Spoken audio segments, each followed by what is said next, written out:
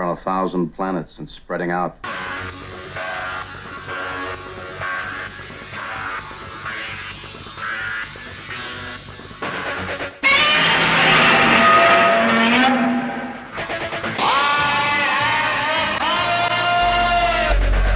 Open the pod bay doors, Hal. Danger, Will Robinson. Danger. Look, up in the sky. It's a bird. It's a plane. To the Batmobiles. May the Force be with you. Who is that masked man? Avengers, assemble. Good afternoon, and welcome to the Fantastic Forum. I'm Ulysses E. Campbell. As always, we'll begin the show with some genre-related news. NASA's Artemis 1 Orion spacecraft is on its way home. The uncrewed ship successfully completed a lunar departure burn to begin the trip back to Earth after its moon orbits. Orion's voyage home will take 10 days. If all goes according to plan, the capsule will splash down in the Pacific Ocean off the coast of California on December 11th. NASA and the United States Navy have already begun training for the recovery operation that will mark the end of the Artemis 1 mission. Orion launched on November 16th atop the Space Launch System, or SLS, rocket, NASA's most powerful ever. The mission is the first in the agency's Artemis program, which is aimed at establishing a sustainable, crewed lunar outpost near the moon's south pole by the end of the decade. This shakedown mission is intended to serve as the proving ground for both the SLS vehicle and Orion spacecraft to ensure that both are flight-worthy and safe to carry human crews to the lunar surface by 2025 under NASA's Artemis program. The next planned mission, Artemis 2, will launch astronauts into orbit around the moon in 2024. Artemis 3 will return astronauts to the lunar surface in 2025. Agency officials have said the spacecraft has met all its benchmarks. You can follow along with the mission in real time via the NASA website at nasa.gov/specials/track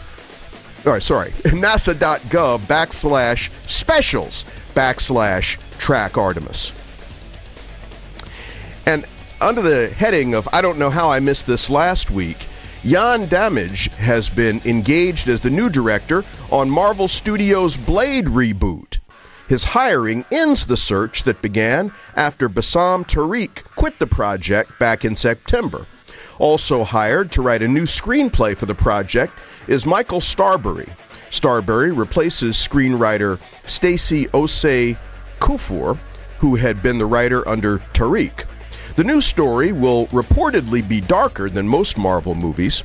Blade is set to resume production in 2023 and is scheduled for September 2024 release.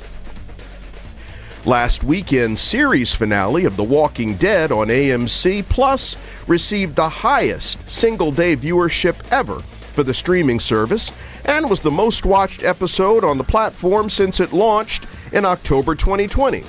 But this isn't the end for the long-running zombie series. Norman Reedus will be starring in the spinoff The Walking Dead Daryl Dixon. The show is described as a reset. The Dixon character wakes up somewhere in Europe and tries to figure out what happened and how he got there. Gee, sounds like The Hangover. The Dixon character... Reedus has said in interviews, the story is way different. The characters are way different. There's a different tone, there's a different light, there's a different sound, there's a whole different vibe. That sounds like, hey, watch this thing. And it is known the show will have a connection to the mid-credits scene from the series finale of another TWD spinoff, The World Beyond, in which a scientist in an abandoned French lab was shot after watching videos from Dr. Edwin Jenner from Season 1 of the original series about tests being performed on variant zombies. There's no official release date for The Walking Dead Daryl Dixon, but it is scheduled to premiere sometime in 2023. New trailers dropped this week for Transformers: Rise of the Beasts, Indiana Jones and the Dial of Destiny, and Guardians of the Galaxy Volume 3. You can view them on one of the FF social media pages. And while you're there, if you haven't already, follow us on Instagram and like us on Facebook. We like to be followed and we love to be liked. Transformers: Rise of the Beasts opens in theaters in June 2023. Indiana Jones and the Dial of Destiny opens in theaters on June 30th, 2023. And Guardians of the Galaxy Volume 3 opens in theaters on May 5th, 2023. Earlier this week, the San Francisco Board of Supervisors voted 8-3 over strong objections from civil liberties and other police oversight groups to authorize city police to use potentially lethal remote-controlled robots in emergency situations. San Francisco police currently have a dozen functioning ground robots used to assess bombs or provide eyes in low-visibility situations. SFPD does not have pre-armed robots, and a spokesperson said the force has no plans to arm robots with guns. But the department could deploy robots equipped with explosive charges, I quote, to contact, incapacitate, or disorient violent, armed, or dangerous suspects, unquote, when lives are at stake. Supervisors amended the proposal on Tuesday to specify that officers could use robots only after using alternative force or de-escalation tactics, or concluding they would not be able to subdue the subject through those alternative means. Only a limited number of high-ranking officers could authorize use of robots as a deadly force option. Oakland, California police has dropped a similar proposal following public backlash. Oh, that's a ringing endorsement if I ever heard one. The first time a robot was used to deploy explosives in the United States was in 2016 when Dallas, Texas police sent in an armed robot that killed a hold-up sniper who had killed 5 officers in an ambush. Why am I not surprised it was Texas where this happened? And some sad news this week as actor Clarence Ginyard passed away on November 28th. Ginyard was best known to genre audiences for his roles in Top Gun, Die Hard, and Walker, Texas Ranger. He was 66. And feminist underground cartoonist Aileen Kaminsky Crumb died on November 29th. Crumb's autobiographical, raunchy, and darkly absurd comics in the 1970s made her a feminist heroine to a generation of women. She was 74. She was also the wife of R. Crumb, who is another noteworthy underground comics personality. Peter David, writer of such titles as The Incredible Hulk, Supergirl, and Spider-Man 2099, has been hospitalized after having suffered a heart attack and multiple strokes. His condition is currently stable. Hero Initiative has announced that they are covering medical expenses, but a GoFundMe has been started by David's wife, Kathleen. As you know, writing comic books is work for hire, and no benefits are provided. If you can help, there's a link to the GoFundMe page on the Fantastic Forum Facebook page. Today, we're talking about some of these news stories and continuing a conversation from last week about the season finale of Star Wars Andor. Joining me are Roberto Ortiz and Black Gorbachev, Philip Jean-Pierre. Hey, Philip. Welcome to the show. Hey. Yeah, you know, it's terrible that I should actually sometimes try and connect people before we get on the air. Because, yeah, you know, Philip, Roberto obviously would have enjoyed talking to you before we hit air, but you know how it is. What can I tell you? You done ruined all the content before the show started. And why do you think I didn't let you talk to him? Because goodness knows we got a lot of stuff to cover. And in fact, in last week's show, Roberto, we really missed you because we were talking about Andor, and almost at every turn, it was like, boy, Roberto would have had something to contribute to this. But, oh, boy, yeah, I figured. But, before we got to that, there were a couple of these things that I thought bared looking at a little bit more. And let's start with some of these trailers that dropped this week. Man, this was the week for dropping trailers. And, of course, Indiana Jones and the Nursing Home of... Oh, sorry. I'm sorry. Little slip of the tongue there. Yes, Indiana Jones. It's got a title now, The Dial of Destiny.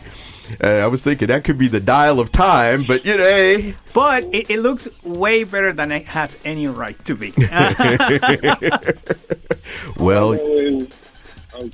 No. Head, yeah. Go ahead. No. What were you going to say? In my head, Crystal Skull never happened. Ooh.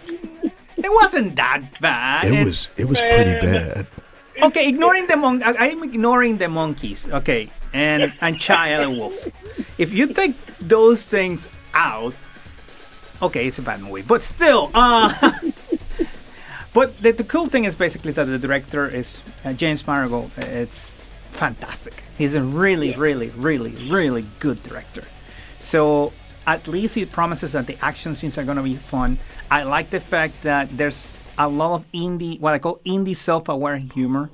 Mm-hmm. That it's copyright, trademark Indiana Jones, where they make fun of the action tropes and that he's old and all that, and they're going to basically milk that for his word. And it's like, this, unless they screw up the ending, this might be a fun outing. It's like, why not? Well, I guess they'll probably get my money anyway, but I have a difficult time with this because these Indiana Jones pictures, and I don't want to rest too long on this because it's just not worth it as a topic. But even of the first three, Raiders of the Lost Ark, and then the Last Crusade. Thank you. I couldn't remember. I was going to say the Holy Grail one, but those two were good. The other one, with like the Shankara stones, that was a waste. I like that one. Actually, I'm okay with that one. It's not that, hey, a lot of people liked it. I mean, I liked it, but it wasn't, okay. The bottom line, honestly, and then we're moving on because I don't even want to hear what nobody else got to say about this. When I heard they were doing a prequel, I said, oh, of course, because they killed off Paul Freeman in Raiders of the Lost Ark, and Belloc was obviously his nemesis, so you're going to do a prequel so you can have Belloc in the movie. Oh, but God. then when they had the movie and there was no Belloc, and I'm like, well, why in the hell you do this? It made no sense. No. We're moving on. We're moving on. So Nazis need to be punched. This is why. You could have punched. Hey, he was Vichy, French collaborator. This guy. Even worse. That's what. Because collaborators are kind of worse. Than even straight up Nazis. What can I tell you? So but the other one, Guardians of the Galaxy. Heck, because I was leaning on the Indiana Jones thing. If you guys got anything to say about Guardians of the Galaxy or that new Transformers movie, I think the Transformer trailer basically stole the evening. It's like Guardians was good, but everybody who basically knows the lore of Transformers was like geeking out horribly. It's like, oh my God, they're going to introduce the Beast Machines. They're going to basically introduce a lot of the lore from the 90s. This is basically to get the millennials geeking out badly because this is their Transformers, the Beast Machines. And they're like, oh my God, they have, what's the name of the lead of the monkey? Optimus Primal. Optimus Primal. Oh my goodness, get out, for real? Optimus Primal? Yes. Oh, you don't... Bit of trivia, most people don't know this. Most of the lore that you know of the Transformers was made in the 90s. I know very little about the Transformers. I mean, all I know is they were really cool-ass toys my nephew had. And there was one, it was a jet, and I'm not talking about Starscream. There was a good jet. Jetfire. And I was like, oh man, look at this. Robots in disguise. I mean, that's all I knew. I think they're doing the smart thing because they're moving away from exclusively Bumblebee and Optimus Prime, and they're introducing RC Mirage, Optimus Primal, which are very cool characters. It's like if DC Comics only made movies about Superman and Batman, and they're finally realizing, for Transformers, we have a very deep bench of cool characters. Why we haven't been using them? And introducing the Beast Machines, especially that this story of the Beast Machine has never been done because the Beast Machines was set in the past. And having the Beast Machines dealing with Generation 1 Transformers one-to-one, it's something that fans of Beast Machines have been wanting to see forever, right? Right? Mm-hmm. Two words for you. We have a story with 2 primes in it. Yeah. Literally 2 primes. So, and the thing I enjoy most, they're not just fighting each other like they do in comic books. They go, we should chat, okay? Yep. It's a really good concept because the interesting thing was is that after the 80s cartoon, and they did that second generation after that, which was okay, but I hate Rodimus. Oh, God, everybody hates Rodimus. But it was one of those periods where, like, the Transformers really did fall off, and when the Beast Wars was introduced, it needed, like, I could say it injected, like, it was a game changer, it was an understatement. Because it was a completely brand new story, but they managed to link it with the original first generation one. And it really did take on a personality of its own, that it wasn't just a silly reboot. He's right. With monkeys. And the cool thing is, it's that the story had, if you follow, I used to, because I was a nerd, and I used to watch a lot Beast Machines, and the cool thing about it is that if you follow the story, for a show that was very early CG, you could tell that the writers, God bless them, they were trying their best to basically make this lore work. And I remember, for the longest time, basically, you were hoping, oh my God, how they're going to tie this with Generation 1. And then was it the first or the second season finale where they actually tied in with Generation 1? I think it was the end of the first season because it pulls out and you see the plane, the ship that crashed into the mountain. And it's like you could see the little nerds saying, oh my God. And the way they basically expanded the mythos, the way they grow the characters, the way they have no qualms about killing characters left and right, it really left a lasting impact of the mythos. I would say basically that Beast Machines and the IDW current series has been 2 of the most important aspects of the mythos for Transformers. And Hasbro finally is beginning to realize that they should be tapping that. For example, do you know that Megatron, technically speaking, is more of a morally gray character in the IDW mythology? Instead of being straight up evil, Starscream is evil. I was not aware of that. Oh, Starscream is pure, because the thing is that there's a philosophy in the Transformers universe where you are, whatever you transform into, it's a religion, determines what's your role in life. So say you're a microscope when you transform. That means that your role in life is going to be sciences. You cannot be anything else. If you want to be a pilot, you're screwed. Sorry, you're going to be this. And there was a revolutionary who basically said, screw this, we're not going to do this anymore. Guess who was the revolutionary? Megatron. Oh, okay. And the Decepticons, that's the core philosophy, the philosophy of freedom of choice. Wow. I know. Hey, look, you know a lot about this. Hold that thought, though. You're listening to Fantastic Forum on WERA 96.7 FM and streaming online at WERA.FM. We are your community radio station. I'm Ulysses E. Campbell. I'm joined today by Black Gorbachev, Philip Jean-Pierre, and Roberto Ortiz. We were just talking a little bit about some of the trailers that dropped earlier this week for a number of different films. And the other one that dropped was this Guardians of the Galaxy Volume 3. That looked cool, too. And yeah, that really did. I mean, I haven't seen this other Guardians of the Galaxy holiday special. It's really good. Yeah, I've heard pretty good things about it. It's required viewing for the next movie. I'm not... Of course it is. kidding. They dropped so much stuff that when I saw it was, did I miss some stuff from the past movies? Like, what the heck? How? I am a terrible Marvel fan. I have not watched the holiday special or the trailer. The holiday special. Not in the mood. See it. It's really funny. I cannot even spoil it because they have some jokes that are really dark and really funny. Well, I think you can be excused for having not seen the holiday special, but the trailer requires a minimal investment of time at best. I mean, if there's a trailer, chances are I'll watch it. I mean, there's, that Avatar movie is coming out in another couple of weeks, and, I've been looking at that stuff. And heck, I just saw... Huh? What? That Avatar 2 is a story. That's got a myth behind its own. Yes. Well, the fact that first movie came out as long ago as it did. I mean, granted, we're not talking about the length of time, say, between 2001 and 2010 or Blade Runner and, that sequel.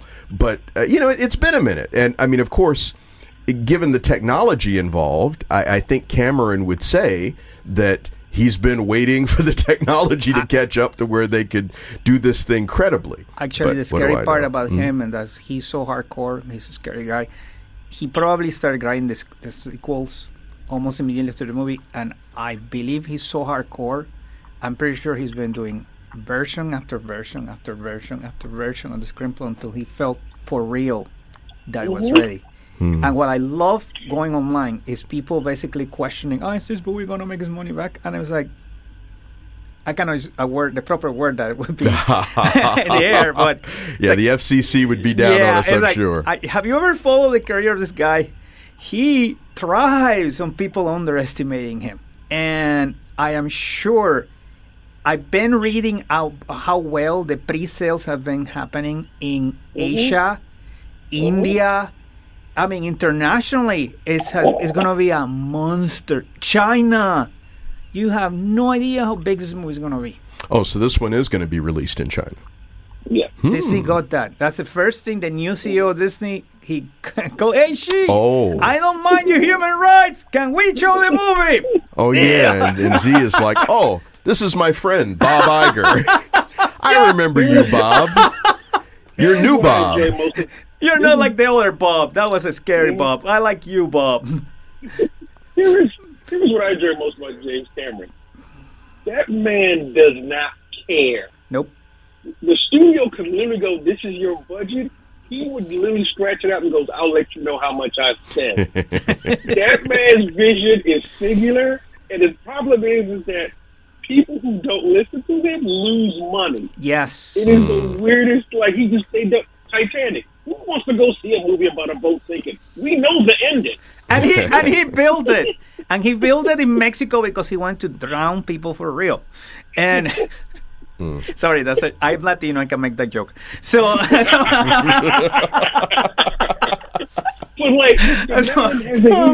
man has a history of just not listening to the studios. And winning.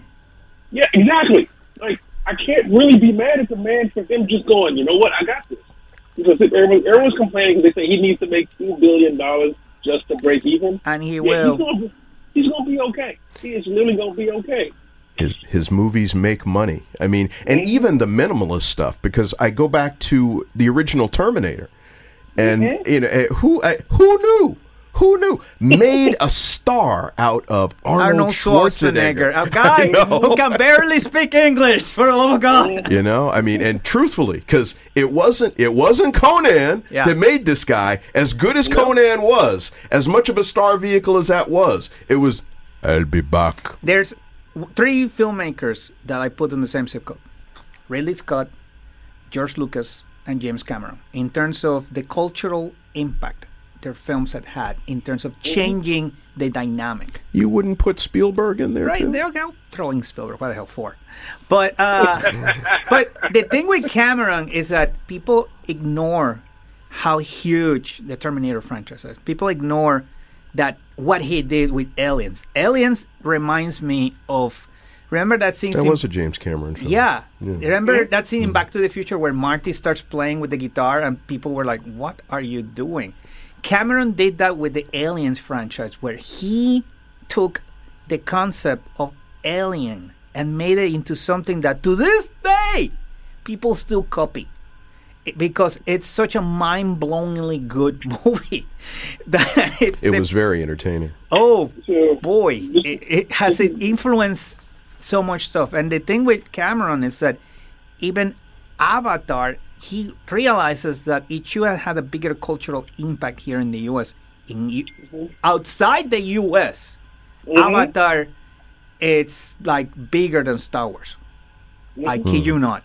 If you get a chance, remember a little known movie he did that people do not people underestimate. A little movie called The Abyss. Yes, I love that movie. Oh my god. This movie literally should not have been as good as it was. Yeah. It is I'm not going to say it's a ridiculous concept. There's no way that's going to work as a story. And it looks amazing. Exactly. Like, that's the thing. Like random concepts work for this man. True Lies. Literally. Why is that movie so good?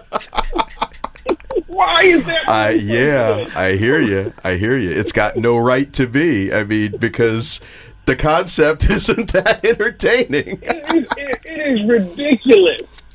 But now, don't get me wrong. Arnold Schwarzenegger, the whole cast was great. Like, everyone in it was great. You're sitting there just going, I am riveted by this. And Jamie Lee Curtis is amazing. Yes. Yes, and she looks amazing in that movie. Oh. Yes, she does.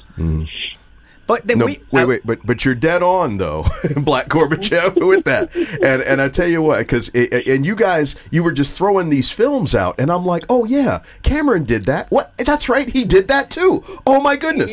Because Roberto, when you're talking about this cultural impact thing, I'm like, well, that sounds like kind of hyperbole there. No, it's not. No, you're absolutely right. But the thing is that he's right. Black Gorbachev is spot on that he's in a zip code of a filmmaker right now where he doesn't care that Spielberg can say that, he can say that, Ridley freaking Scott can say that. Can you imagine you telling Ridley Scott he's not supposed to do something on a set? I would pay money to see that. It's like it's when you get to at that level of understanding filmmaking, and even his duds in terms of Ridley Scott, for example, there's something that you take away from them. I admire somebody like Cameron. It must be horrible to work for him, by the way. I heard horror stories in terms of how horrible he can be. But the weird thing is that Michael Bay has the same reputation of being difficult to work with on a film set, but the cultural impact of Michael Bay seems to be more in the past than in the present. So that's another story. Well, I think it's arguable in terms of the whole idea of these blockbuster type films, and how much The Rock is a movie that I would die on a hill for. Well, but I don't see that as, I mean, and I'll be honest with you, I haven't seen it, but I don't see that as wait. You never seen The I Rock? haven't seen The Rock, no, but I don't see that as like a blockbuster film. I mean, you look at now. You should see my face, people. You have not seen The Rock. I just said that. No, but see, look, you look at some films, like take for example, and it was a trash film, but Battleship. That was a blockbuster. They spent a lot of money on it. But again, it's so dumb of a movie that it stops mid-movie and it slaps you in the face and asks you why. Question your life. Why are you watching this? Yeah. Now I've heard some really good things about The Rock. Instead, It's I saw. But instead, I saw. What's the one with the convicts that take over the airplane? Oh, Con Air. Con Air. Thank you. That's a fantastic There you go. film. Too. See, and so I'm like, It's so okay, aggressively stupid convicts, that it's prison, whatever. Hey, that I chose that one. It's kind of like Black Gorbachev. I have an interesting fact about James Cameron. Do you know what his first job was? What's that? yes, I know that. I don't. What is it? He was an art director, and I guess a props designer for Roger Corman's Battle Beyond the Stars. Yes, Really? Remember the ship that has breasts? I never saw Battle Beyond the Stars either. Yeah, have you seen that? This is a poster, because if you see the poster, you'll see the ship. I've seen the poster. Okay, remember the ship that has breasts? Not really. Well, he did that. Okay, have you seen Escape from New York? He did the matte paintings for that movie. Wait, James Cameron? Yeah. He's a matte painter? Yes. Too? Yes. Really? Yeah. Yeah. when they say he's crazy, when they say he's crazed about his production, it's like the same thing as Ridley Scott. Ridley Scott like storyboarded all of Blade Runner himself. Bit of trivia: James Cameron was the designer for the Predator. He was the one who saved that movie. Wait. I heard that was Stan Winston. Who did the mandible thing? Nope. No, that's what I heard. The story goes that they were on a plane. Yeah, and exactly. James Cameron was talking to him. To Stan Winston. And Stan Winston was saying, I'm stumped. And he drew the freaking Predator. Well, he drew the man. Okay. And Stan Winston said, oh my God, can I use this? What the hell? And he went to his designer and said, use this. I mean, the man got credit. Yeah. The man got street cred. There you go. I knew about the plane thing. I didn't realize Stan Winston was talking to James Cameron, though. Messed my story up totally. But look. That musical cue means that it's time for us to take a short break because, of course, Fantastic Forum comes to you via WERA 96.7 FM in Arlington, Virginia. We're a community radio station, which means, among other things, that we are non-commercial. We rely on the ongoing generosity of our underwriters, sponsors, and listeners like you to be able to continue to operate the station and to bring you the quality programming you have come to expect from WERA, your local radio station. Make it your business today to visit the website at WERA.FM or that of our parent organization, Arlington Independent Media, at arlingtonmedia.org. Make your tax-deductible gift in support of community radio, community media today, because we got a TV station in here, too. And you can watch it on Comcast or on, what's that other one? I forget. Anyway, but we got TV, we got radio. In fact, you ought to get involved, because there's a lot of cool stuff going on. Anyway, Roberto and Philip and I are going to be right back. Right after this, we just got a short break we need to take. We're going to play a couple of promos for you, but we're going to be back. And in the second half of the show, I swear we're going to get into this Andor thing, and you're going to love it. Trust me. Stick around.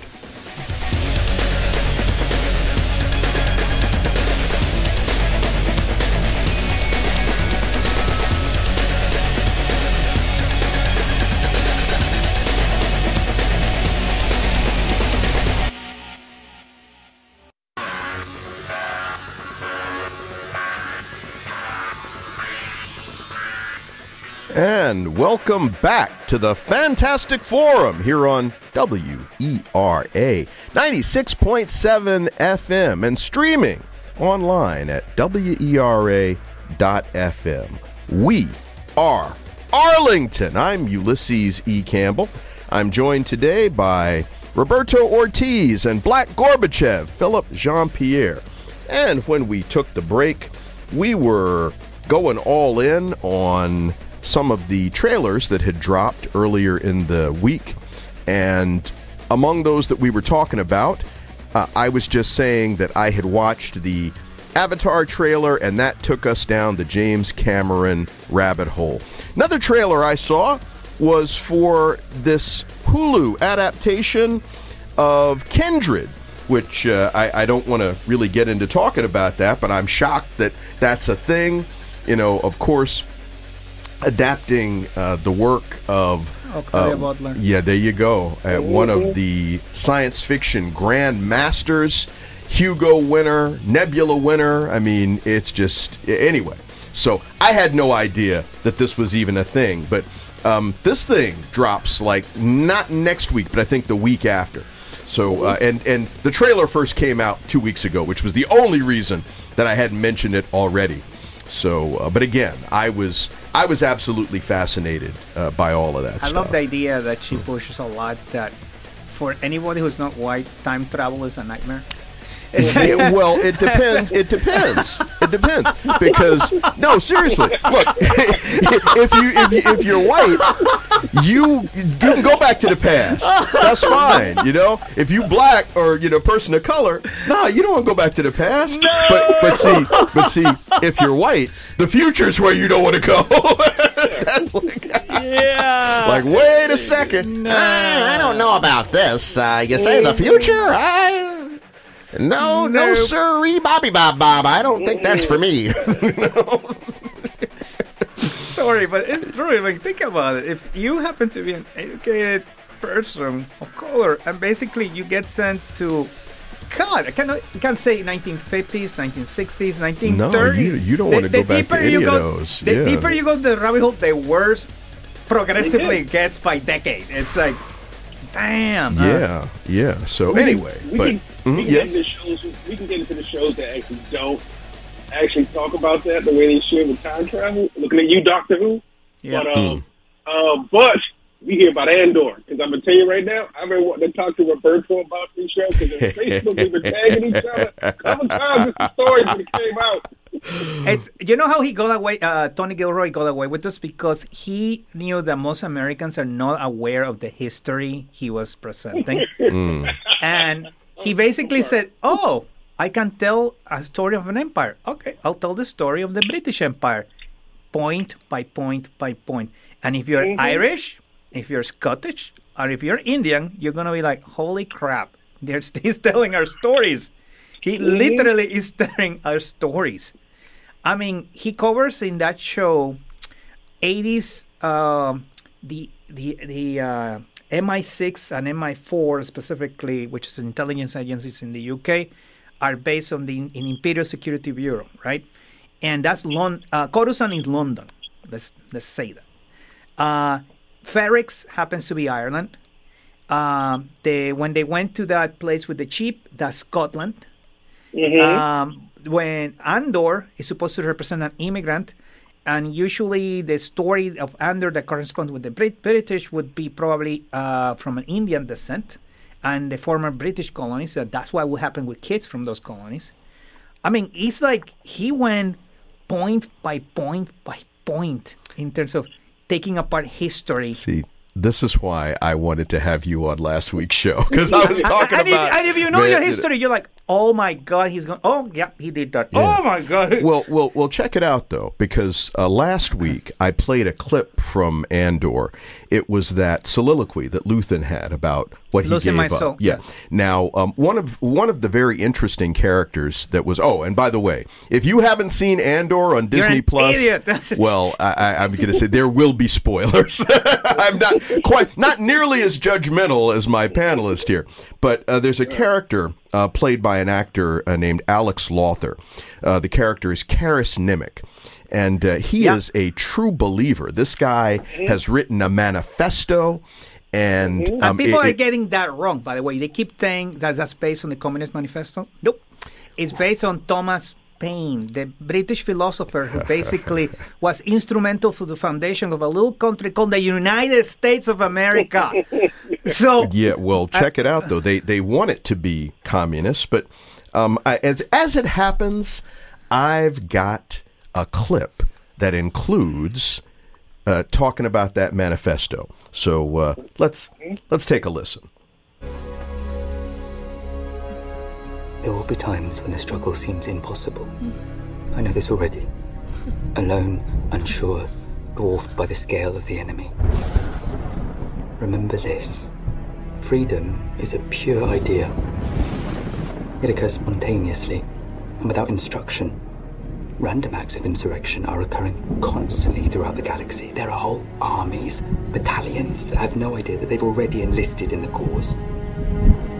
Remember that the frontier of the rebellion is everywhere, and even the smallest act of insurrection pushes our lines forward. And then remember this. The Imperial need for control is so desperate because it is so unnatural. Tyranny requires constant effort. It breaks. It leaks. Authority is brittle. Oppression is the mask of fear. Remember that. And know this. The day will come when all these skirmishes and battles, these moments of defiance will have flooded the banks of the Empire's authority, and then there will be one too many. One single thing will break the siege. Remember this. Try. Yeah, very, very powerful sequence from the season 1 finale. And in fact, even as I was listening to that, I kind of found myself being overwhelmed, because it's like, man. Jeez, I wonder why China has a problem with Star Wars. I wonder why. What could it be? Yeah. Well, but something you said, Roberto, earlier that actually kind of troubles me, and it's that this propensity that some people have with particular political opinions in this country, just like you were saying, they want this manifesto to be based on communism when it actually isn't. You were saying it's based on Thomas Paine, Yep. the patriot, Thomas Paine.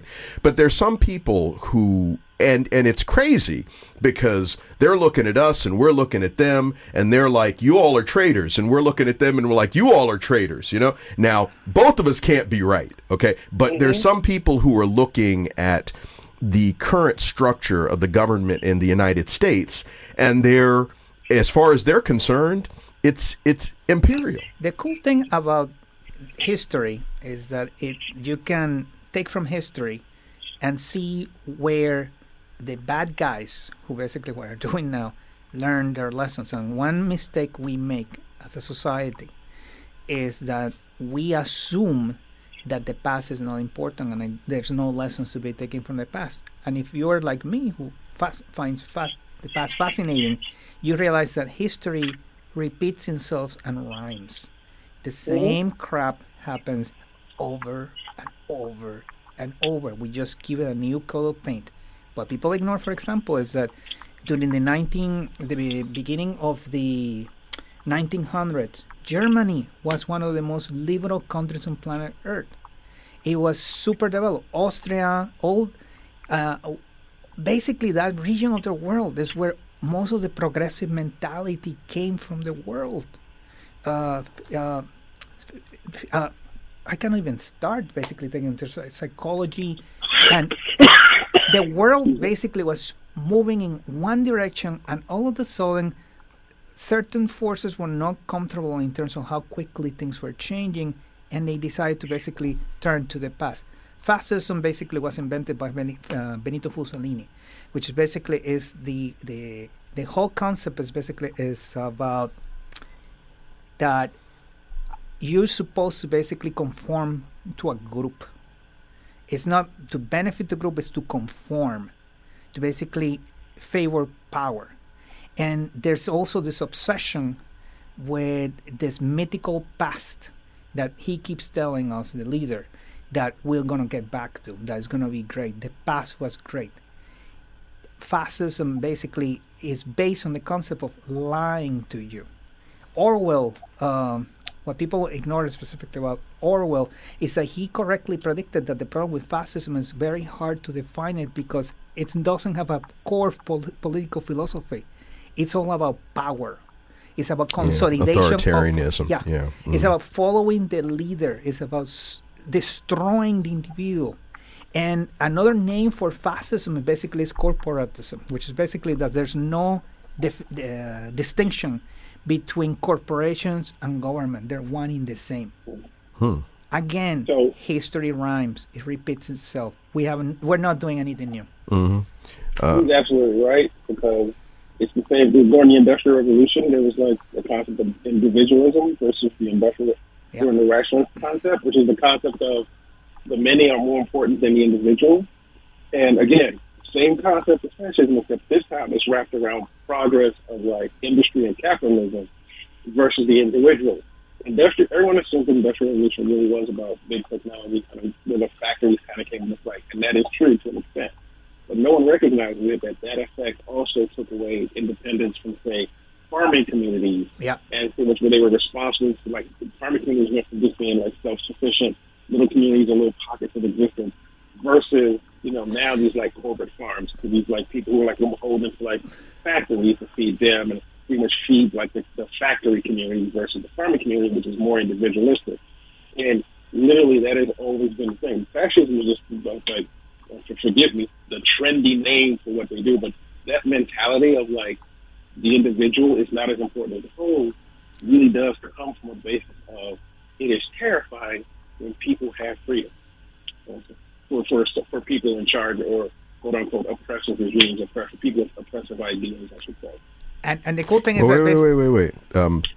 Because Black Gorbachev, I'm going to ask you to draw me a line from what you and Roberto have been talking about to Andor right after I remind our listeners that this is Fantastic Forum on WERA 96.7 FM and streaming online at WERA.FM. Radio Arlington. I'm Ulysses E. Campbell. I'm joined today by Roberto Ortiz and Black Gorbachev, Philip Jean-Pierre, who was getting ready to draw us this line I was talking about between this whole concept and this wonderful show Andor, which just wrapped up its first season on Disney Plus week before last. Okay, so here's the genius behind it.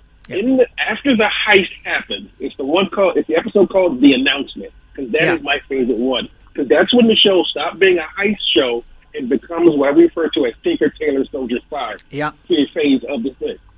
The moment they find a really good reason, because up until then they were like, we can only be so oppressive before people start to realize what we want. Because in an earlier speech, in the episode before that, they explained what they're doing to the culture, which is the Daleks.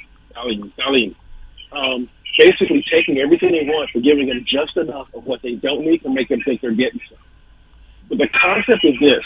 They essentially use that as an excuse to basically drop the hammer under everything from like resentencing programs, pretty much shutting down passageway by basically essentially controlling the entire effort. Because here's the thing, that speech you had is what they're afraid of, because they are spending so much time trying to shut down these people who really just want to live their best life. But the thing is for them, for the Empire to work, they have to control everything, and that effort requires them to pretty much take as many extremes as possible to control that.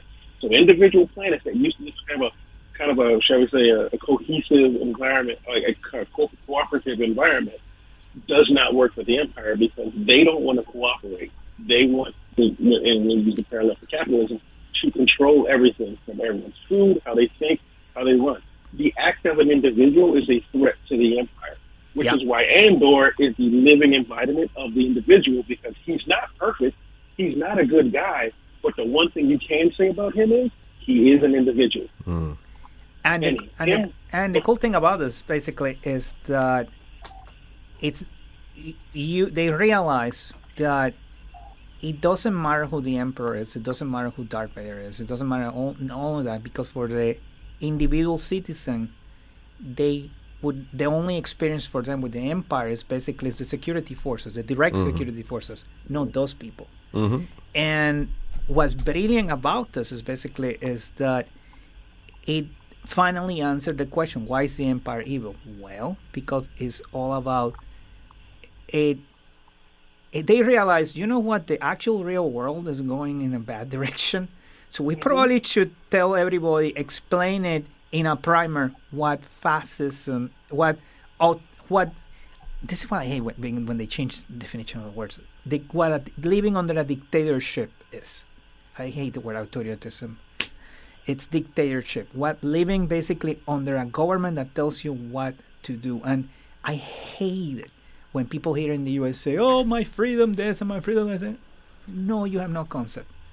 You really want to know what it feels like? Go to a place like, I don't know, Saudi Arabia right now, which is horrible under MBS, or North Korea, or England during the 80s under Thatcher. Well, I think part of the problem with people who are making this complaint is they're confusing freedom with anarchy.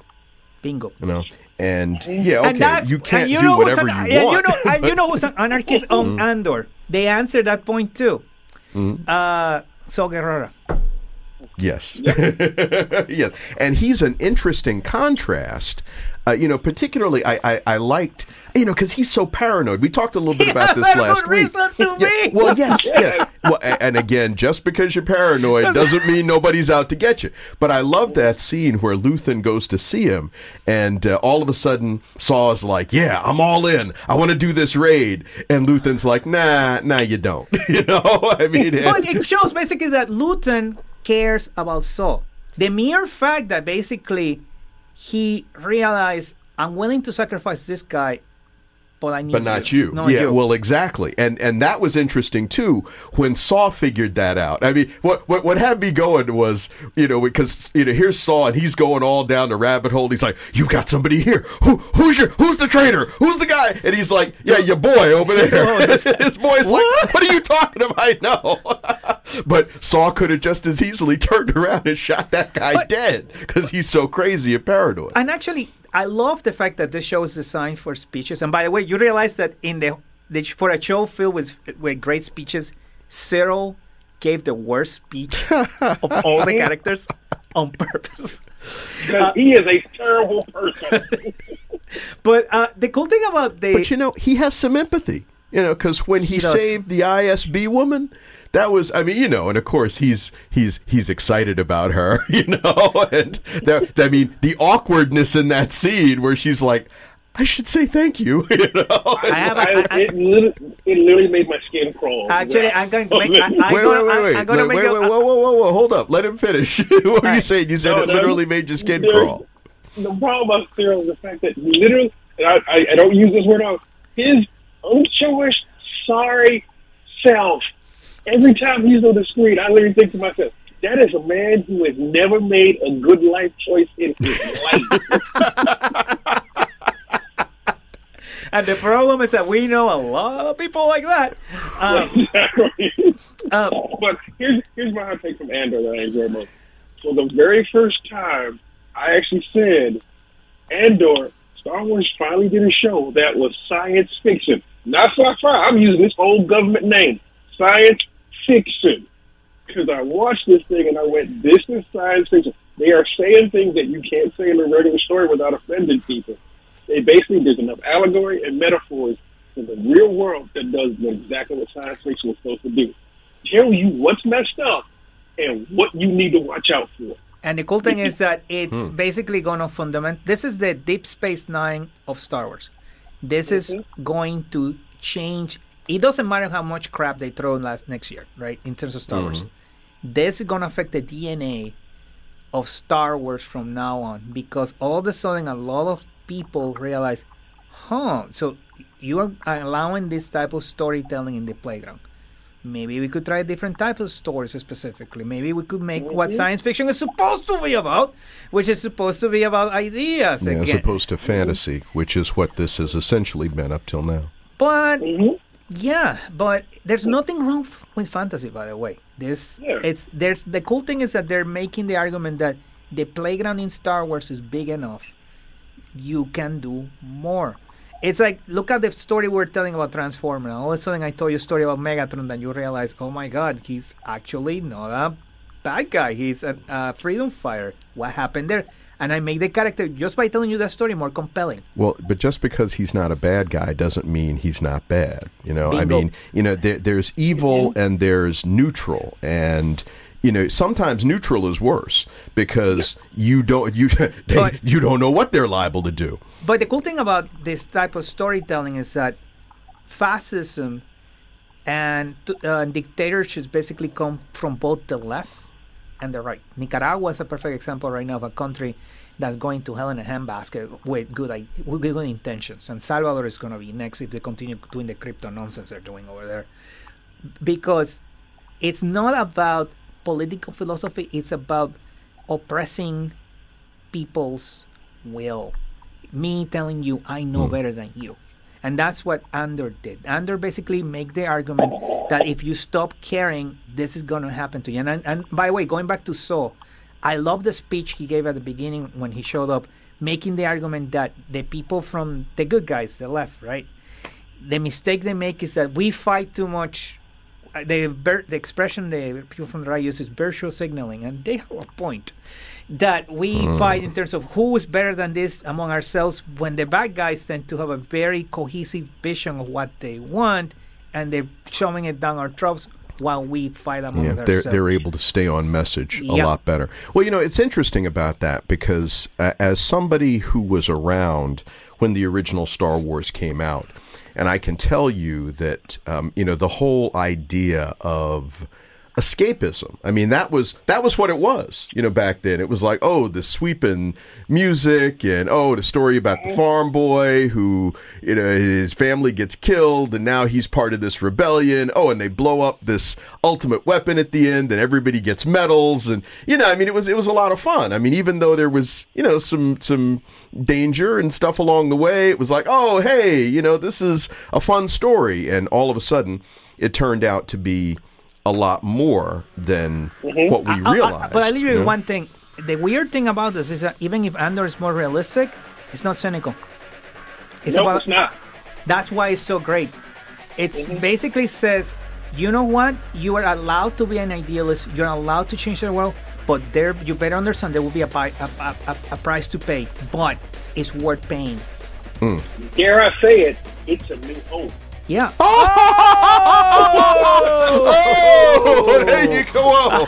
And just like that, Black Gorbachev wins the show. I mean, that's what else is there to say after that? I'm done. But, well, hey, look, that musical cue means we're out of time anyway. I'd like to thank my panelists and you too for having tuned in. Of course, Fantastic Forum is also a television show. You can check it out if you happen to be in Montgomery County. It's still airing there, but hey, for everybody else, visit the website at fantasticforum.tv. We've got complete episodes of the show. We've got segments of the show broken out for your convenience. You can check out the toy and game profiles, the interviews, the special features. All of that is available through the website fantasticforum.tv. Also, this show is available as a podcast. Yes, we took the radio show, stuck it on the podcasting networks, and you can download it and take it with you, thanks to our friends at the Great Geek Refuge. Download it on any platform where you can find your favorite podcasts.